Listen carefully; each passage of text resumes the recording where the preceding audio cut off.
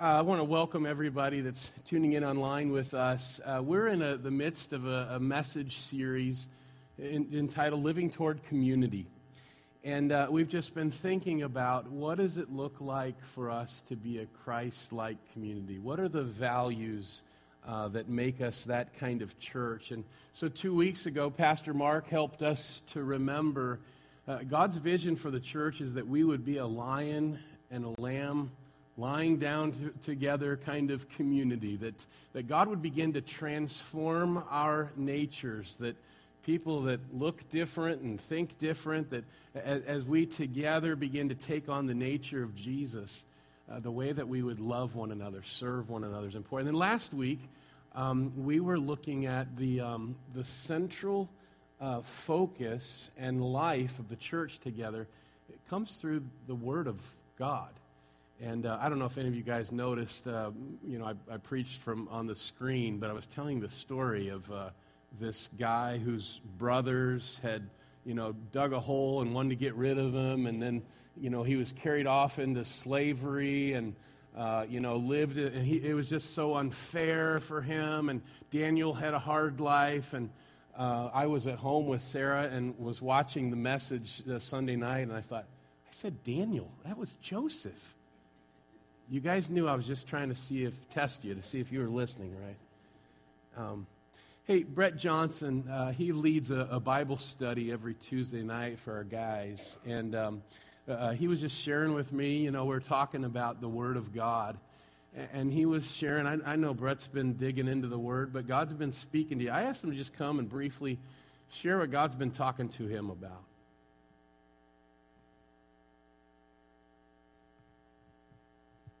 Good morning. I usually come at the 11 o'clock service, so I'm seeing some faces I haven't seen in a while. I've been on a job hunt the past, 2 or 3 weeks. Just felt God was calling me in a different direction. And on Monday, I had an interview here in town, and really good job, pretty good pay, and I just kind of felt that this isn't what God's got for me. So I received the job offer, and I turned it down, and I went to work that day, and on my lunch break, I opened up my Bible app. Me and a buddy of mine, we've been doing this devotional, trying to create better habits, and one of those habits is spending more time in the Word. And as I opened up the Bible, I was kind of just feeling a little discouraged because I just turned down a really good offer. And my Bible app opened up to Matthew 7:7, where Jesus is talking to the disciples about prayer, and it says, "Ask and it will be given to you, seek and you will find, knock and the door will be open to you. For everyone who asks receives, the one who seeks finds, and the one who knocks, the door will be open." And I just thought that was a great promise from God. And then about 15 minutes later, I hadn't even talked to Kevin. I get a text from him, and he's saying, "Hey, I'm praying for you on the job hunt." And so it's just kind of a promise from God to saying, "Hey, I've got something for you." And sure enough, later on in the week, something came up, and it's just a perfect fit and a really good job. So. Appreciate it. The Word of God, I trust, I hope that you are just listening, diving into what God might want to say to you today. Hey, I invite you to turn with me to Matthew chapter 21. Matthew chapter 21. And we're going to be looking at verses 12 to 17 together. Would you stand with me if you're able in honor of God's Word? Matthew chapter 21, verse 12. Jesus entered the temple courts, and he drove out all who were buying and selling there. He overturned the tables of the money changers and the benches of those selling doves. "It is written," he said. I just imagine he was shouting. "It is written, my house will be called a house of prayer, but you're making it a den of robbers." The blind and the lame came to him at the temple, and he healed them. But when the chief priests and the teachers of the law saw the wonderful things he did, and the children shouting in the temple courts, "Hosanna to the Son of David," the chief priests, the teachers of the law, they were indignant. "Do you hear what these children are saying?" they asked Jesus. "Yes," he replied. "Have you never read from the lips of children and infants, you, Lord, have called forth your praise. And then Jesus left them, went out of the city to Bethany, where he spent the night. Pray with me. Father, speak to us from your word today. We want to hear from you. We need the life-giving word of God. And so, Lord, would you give us ears to hear, we pray in Jesus' name. Amen. You may be seated. Have you ever heard of a rage room? Have you ever been there? Anybody? I haven't even heard that term until just a few months ago, but back in 2008, the first rage room was open to the public in Japan. The idea behind this experiential store was that people needed a place to blow off some steam in a safe environment, a place where customers would pay money to take a sledgehammer to an old computer printer, hurl ceramic dishes at the wall across the room, or take a golf club to a framed photo of their ex. Some of you here are going, yes, where is the closest rage room? These smash rooms, or anger rooms as they're also called, they started popping up.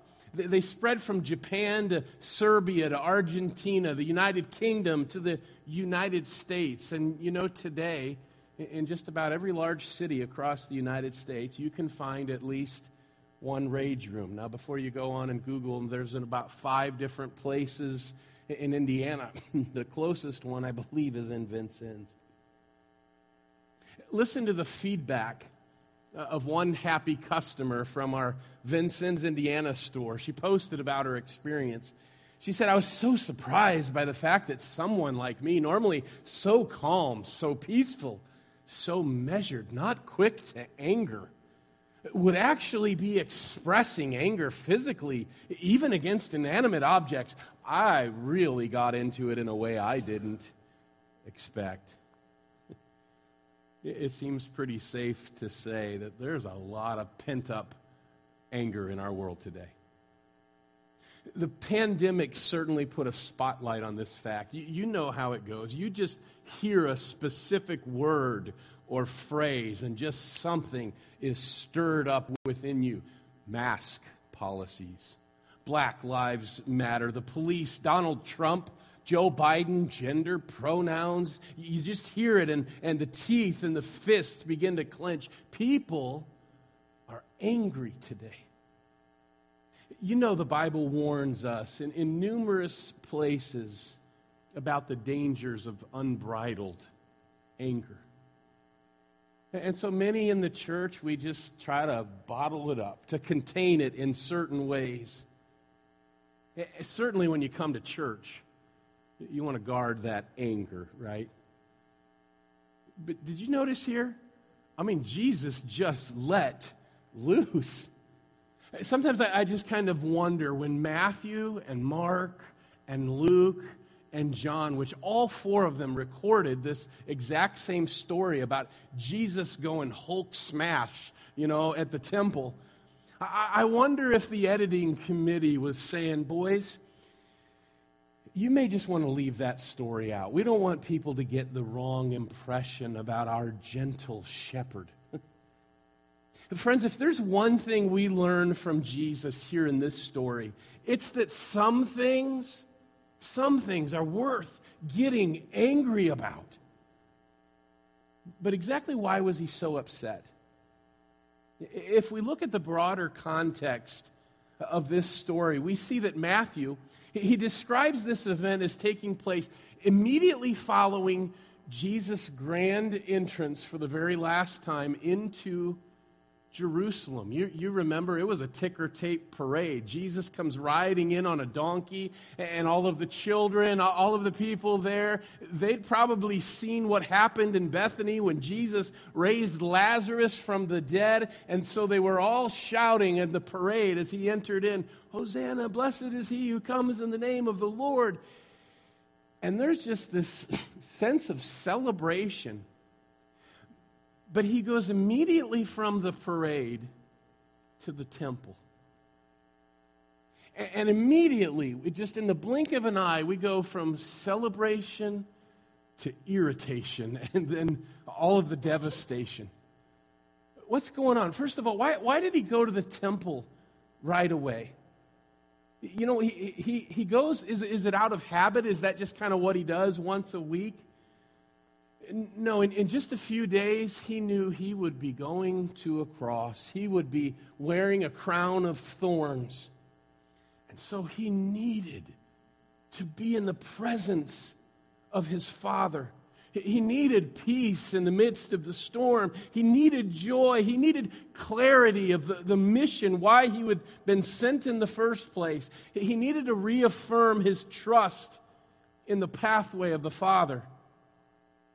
You know, still today, it's only in God's presence that we discover salvation, not just from the eternal hell someday, but from the lies that enslave us here and now. It's in worship that we're reminded of who we are, to whom we belong, what really matters in life, what we give ourselves to.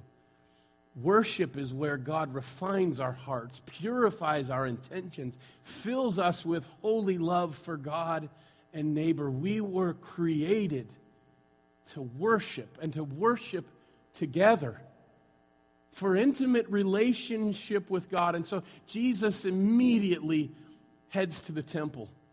It's where he was reminded of who he is and to what he has been called.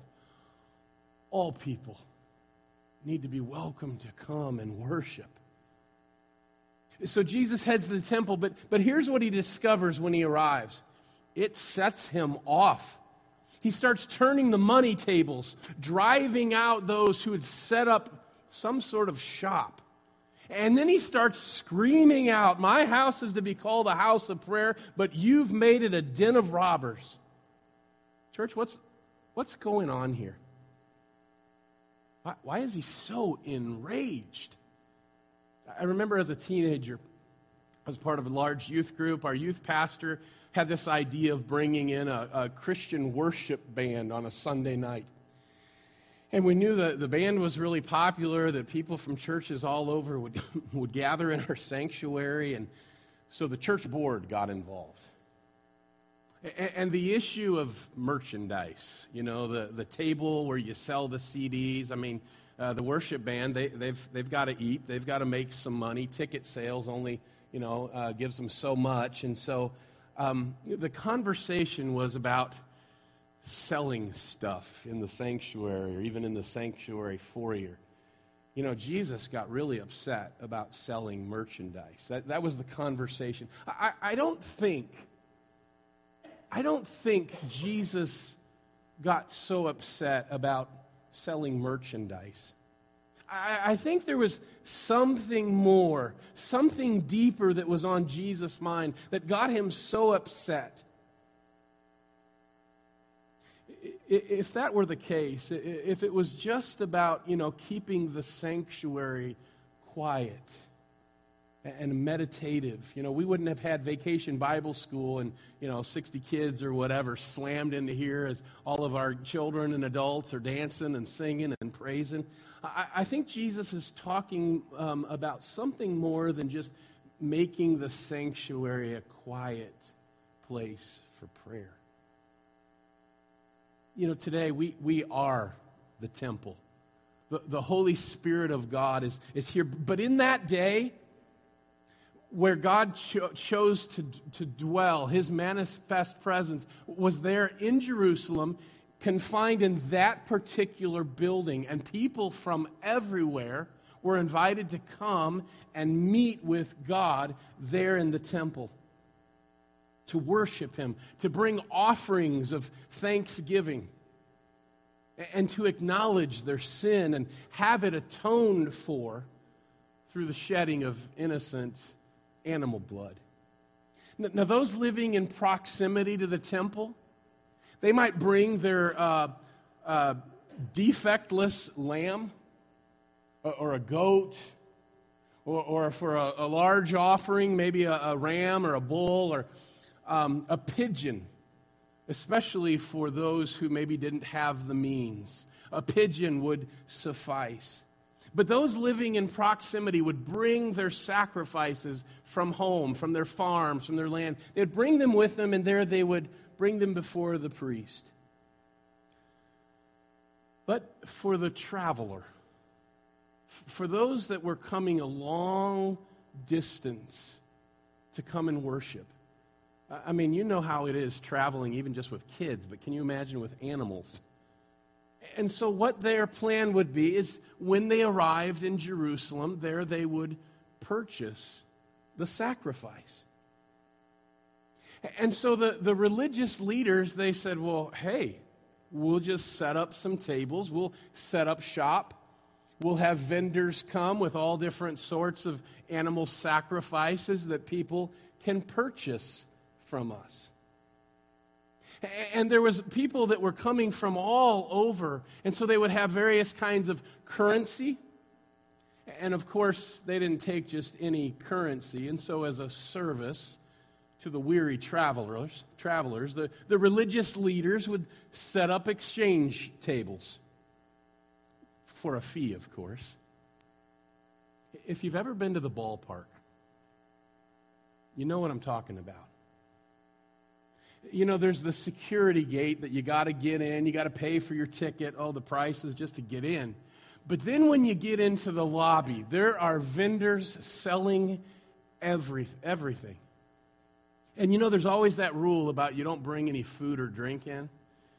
But once you get in, you start smelling the popcorn and the hot dogs, and for whatever reason we get hungry, and for whatever reason we're willing to pay the $25 for a hot dog. That's what's going on.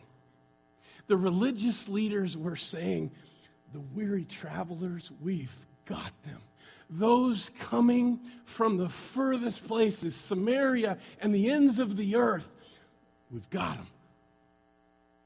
And for the poor, those who can't afford, don't have the means to bring a sheep or a goat, who need a pigeon, oh, we've got them too. The temple had been turned into a money-making venture that catered to the consumer while ripping them off at the same time. And certainly Jesus is wanting to be mindful to not turn our worship gatherings into consumer experiences, but we're here to offer ourselves as a living sacrifice. That there should be some clear focus as to what our worship should and should not include. Certainly that can be read into this text. But the clear focus of Jesus' anger is that the temple workers had set up this system of worship that actually hindered the poor, hindered those who seemingly had the furthest to travel in order to receive the grace and forgiveness of God. Notice Jesus quotes the Old Testament prophets. You know, the prophets had come long before Jesus.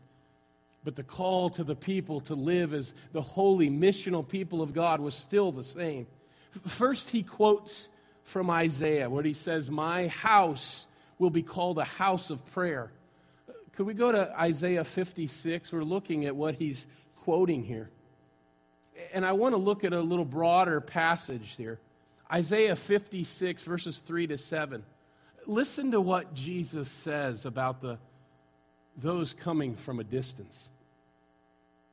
Isaiah, says, let no foreigner who's bound to the Lord say, the Lord will surely exclude me from his people. And let no eunuch complain, I'm only a dry tree. Eunuch, think those unable to physically be fruitful and multiply. Let no eunuch say, I'm only a dry tree. For this is what the Lord says to the eunuchs who keep my Sabbaths, who choose what pleases me and hold fast to my covenant. To them I'll give within my temple and its walls a memorial and a name better than sons and daughters. I'll give them an everlasting name that will endure forever. I promise you, the Old Testament Israelites, when they heard this word, that God was including not just the Israelites, but he was including the outsiders, the outcast, the marginalized, the poor.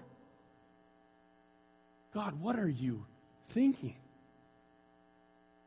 Isaiah continues, and foreigners who bind themselves to the Lord to minister to him, to love the name of the Lord, to be his servants, all who keep the Sabbath without desecrating it and who hold fast to my covenant, these I will bring to my holy mountain and give them joy in my house of prayer. Their burnt offerings and sacrifices will be accepted on my altar.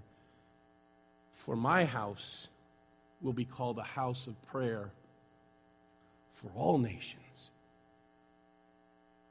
God is specifically speaking to the outsiders. Those for whom, whatever reason, they're not socially accepted by the religious insiders as part of the community of faith. Today we might refer to these as the lost, the unbeliever, the non-Christian, the people who are seemingly living out of bounds of the values and practices of the community of faith. Still, should any outsider desire to gather, to offer themselves in worship, to respond to the prevenient grace of God, there must be a cleared pathway for them to come to the Lord. That's what frustrates our Savior so much, is when we put hurdles and blockades in the way of those who need to come and respond to the grace of God. Church, can I ask you, do we have a clear path for outsiders to become part of the community of faith? Is there a clear pathway? You know, I'll tell you, as pastor, I desperately want to see our worship service. I want to see this place filled with folks. First-timers that become long-timers, you know. I am so thankful for those of you that are willing to serve as door greeters, to show up early. Those of you who sign up to bring donuts so that those who gather, especially those that don't really know each other, that we can kind of sit around the table and joyfully have fellowship together. So thankful for you when I watch you before and after the service. You linger and you go not only to your friends, but to those that maybe you haven't seen for a while or have never met. I'm so thankful for the way that we show hospitality here within the sanctuary. But where all this took place with Jesus, it wasn't in the Holy of Holies. It was out in the courtyard. Could we think about the pathway out there that we have set for unbelievers?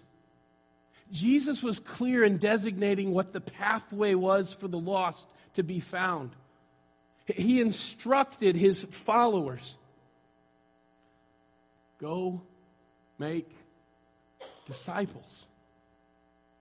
Go beyond Jerusalem. Go into Judea, to Samaria, to the ends of the earth, to the weary travelers, to the poor and the widows. Go. Go to those who may not think like you, who are not already within your circle. Go to them and make disciples. As you go about your Monday through Saturday lives, be intentional about clearing a path for others. Talk with them about your faith. As opportunities arise, just help them to see Jesus in you. Make disciples. Beloved, can I ask you a question? In what specific ways are you discipling somebody else? In what specific ways are you coming alongside of another and saying, let me befriend you and let the Jesus in me rub off unto you? Let's do life together, and as the hurdles come, let's work on them together. Let me help you to hear God's voice, and you can help me as well. Inviting somebody to gather with us in church, but I just wonder how many of us today, even in response to that question, maybe we just feel ill-equipped. Maybe just the term discipleship is scary to you. Maybe you just don't want to sacrifice the time. You think about the investment required in coming alongside and getting involved in somebody else's messy life when your own is messy enough. I know that can be challenging. And so sometimes we make excuses. We justify. We keep gathering and talking about making disciples. But are we really? Jesus gets upset. You know, the other Old Testament scripture that Jesus references here, when he sees all of the hurdles, all of the tables, the consumer ways that they've got him, Jesus references this intense rage through the prophet Jeremiah in chapter 7, verse 11.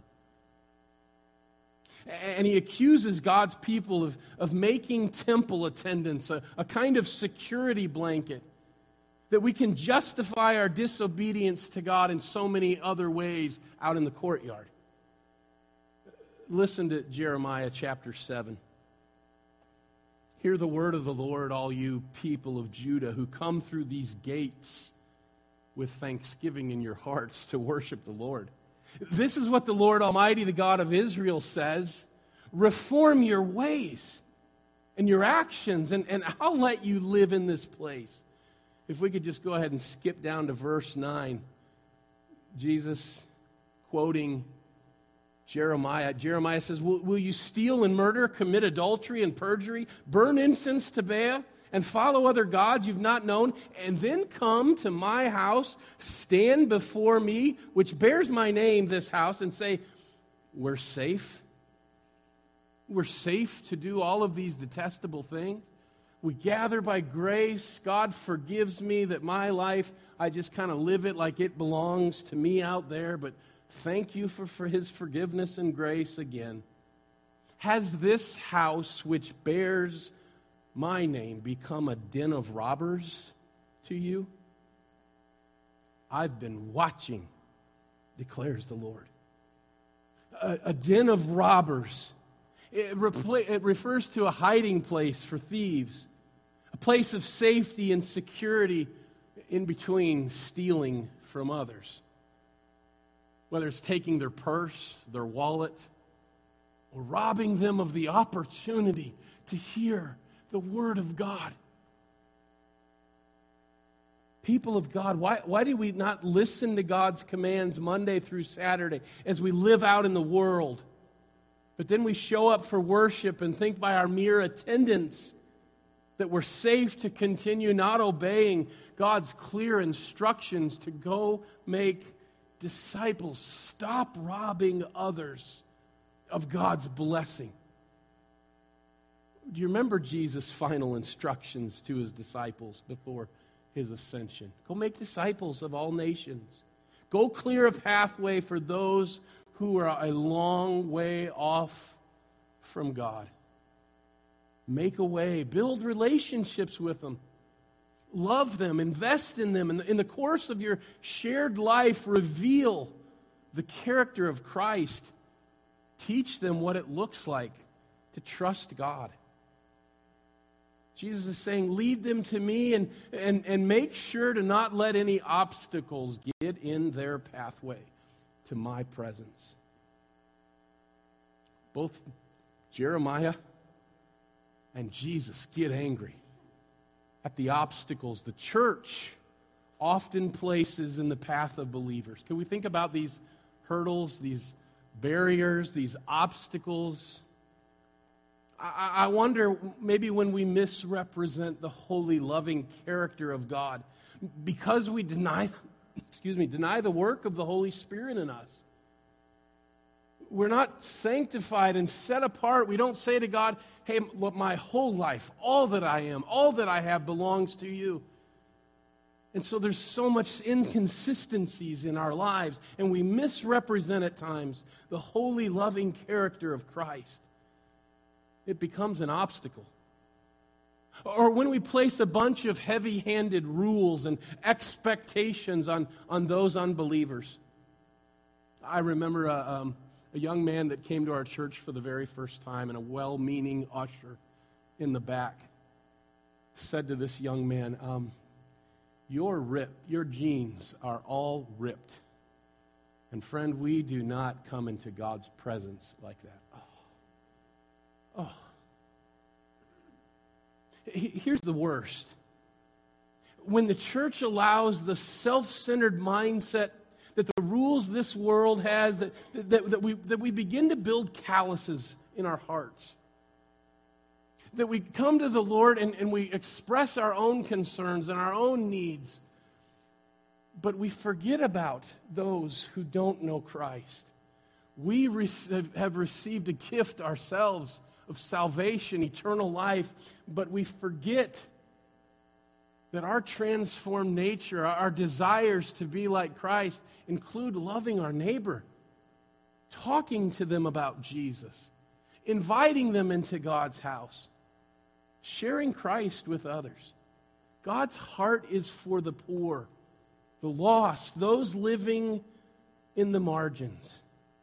Friends, simply stated, a church that is living toward Christ-like community is one in which the people are furiously focused on clearing a pathway for broken people to draw near to God and find restoration. In knocking down the tables and clearing out the money changers, Jesus was powerfully advocating for the outsider. In what ways are you coming alongside, advocating, encouraging those who may not look like us, who may not have the same kinds of values that we do, who have not responded yet to the incredible grace and forgiveness of God? Make a way. And as he turns over those tables, as he clears the obstacles, as he makes a path, look at what happens next. Verse 14. The blind and the lame came to him at the temple, and he healed them. We talk so much about, I just wish there were more people. I just wish that the young, I just wish that the brokenhearted would come and gather. What if the problem was us? What if we could hear the word of the Lord that not only are you called to go make disciples, but I promise I will be with you to the end of the age and to the ends of the earth. I will go with you. I will give you the words to say. I will give you the power and the strength when you are weak. In fact, when you're at your weakest, when you don't know what to say or what to do, when you got your own stuff and you got somebody else that you're coming alongside and you're just feeling overwhelmed, I am with you. I am for you. I will equip you on this mission. Church, what if we're the obstacle? The blind and the lame, they weren't accepted in the temple courts. There was something wrong with them, was the thought. They were unclean, diseased. There must have been some kind of sin at work in their lives.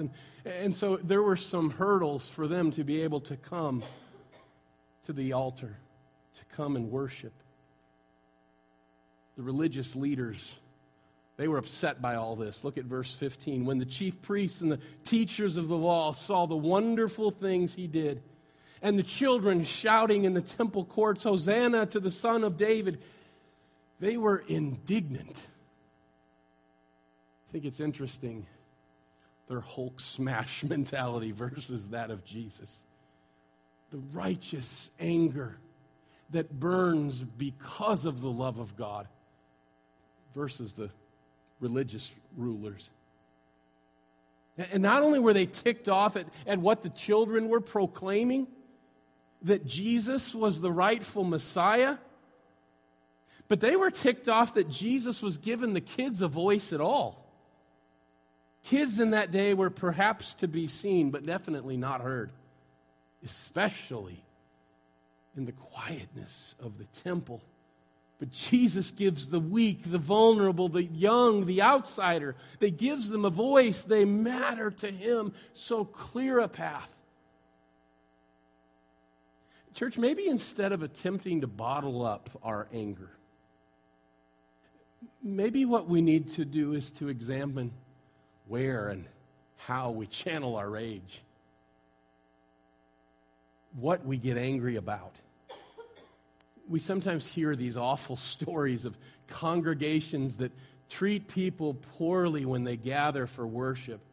But I tell you, I've heard and I've seen the way you, Restoration Church, the way you come alongside and love people. I've gotten feedback from first-time guests who have said, this church is just so friendly. And I'm so thankful again for your hospitality, the way that you serve, the way that you see those who are responding to the invitation of God. But could we look a little beyond the sanctuary doors? Could we examine the potential barriers that are keeping those for whom Jesus died from coming to him? Let's think about some potential barriers. Let's just think about our vision for life. Does your vision include serving others, bringing others to Jesus? Are others even on your mind? What does disciple making look like to you? Are there those in your path that maybe you're a lamb and they're a lion, and you want to avoid them, you know? Maybe, just maybe, God might be calling you to love them. We may say, I care about the lost, but does our life, our rhythms of life, do they reflect that confession? What's your vision for life? Could we think about our schedules for a second? Are you just so busy to give real practical energy to relationships with unbelievers? We make space for friends, but do we have any margins for those outside the circle? Maybe we need to give intentional, focused time in our calendar. Otherwise, it just doesn't happen. Third and finally, could you look into your toolbox for just a moment? Are you exploring, seeking out the right tools, the equipping that you need to lead others to Christ? We may say, I don't have the time, I don't know what to say, I don't understand the Bible. Some of the questions that my kids or the people at work that they have about God, I'm not quite sure what to say. My own life is just so inconsistent with Christ. How can I encourage others? If we're honest, perhaps more than a few of us might confess, I've just become so resigned to my own ineffectiveness of sharing Jesus that I've just kind of sort of given up. I still gather with God's people. I still pray. I still love people. I still enter his gates with thanksgiving in my heart, but I honestly, I just don't give as much time and energy to those who are not with us. Again, a genuine Christ-like community is one where we are furiously focused on clearing a path for others to draw near to God. Could I just offer in closing here just a few maybe practical ways that you might respond? First, include others in your prayer time, even just before meals. God, thank you for this food. And Lord, I pray for my coworker. I pray for my son or daughter who does not know Jesus. Or maybe give financially to the most vulnerable. We have agencies and programs in town that care for the poor, shelters. I remember Brett saying, hey, this is great that we provide a meal, but what some of these men need is just for us to sit down at a table and talk with them. Or maybe it's just praying and asking the Lord to help you identify who's already in your path that may not know Jesus. God, help me to spark a friendship with them. Church leaders, help us. Help our church to develop a blueprint for disciple making. Could we clear a path? Could we be intentional about making disciples? Could you and I personally in our lives say, Jesus, make me an instrument of your grace to those around me.